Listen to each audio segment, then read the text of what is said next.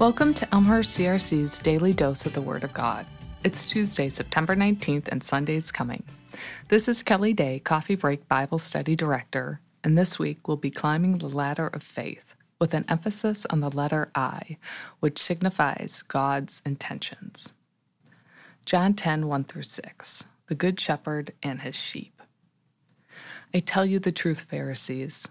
Anyone who does not enter the sheep pen by the gate, but climbs in by some other way, is a thief and a robber. The one who enters by the gate is the shepherd of the sheep. The gatekeeper opens the gate for him, and the sheep listen to his voice. He calls his own sheep by name and leads them out.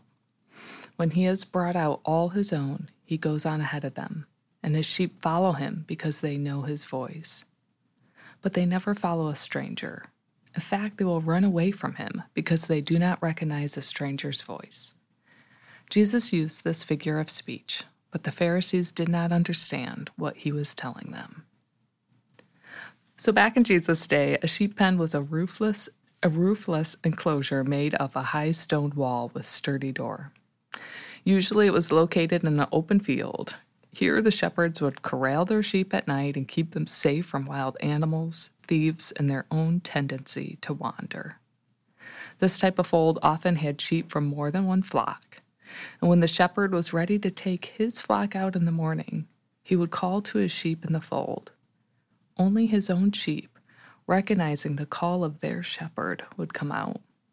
Then he would lead them to pasture. Jesus is our shepherd. His intentions are that we recognize his call to us and then follow him with confidence. His desire is that we are not led astray by other people or our own passions. He has something better for his children. We too can recognize his voice and calling of us, then to go to the places Jesus has provided for us to thrive and grow in him. If you're struggling to hear his voice, pray and ask him to reveal it. Turn to God's true words in places like John 10 to make him come alive to you. Then follow him with confidence that he will lead the way. Let's pray. Dear Lord, our shepherd, thank you for your goodness to us every day. I praise you for being a personal shepherd to each and everyone that calls you Lord and Savior. I ask that you open our ears, eyes, and hearts to hear your voice calling us.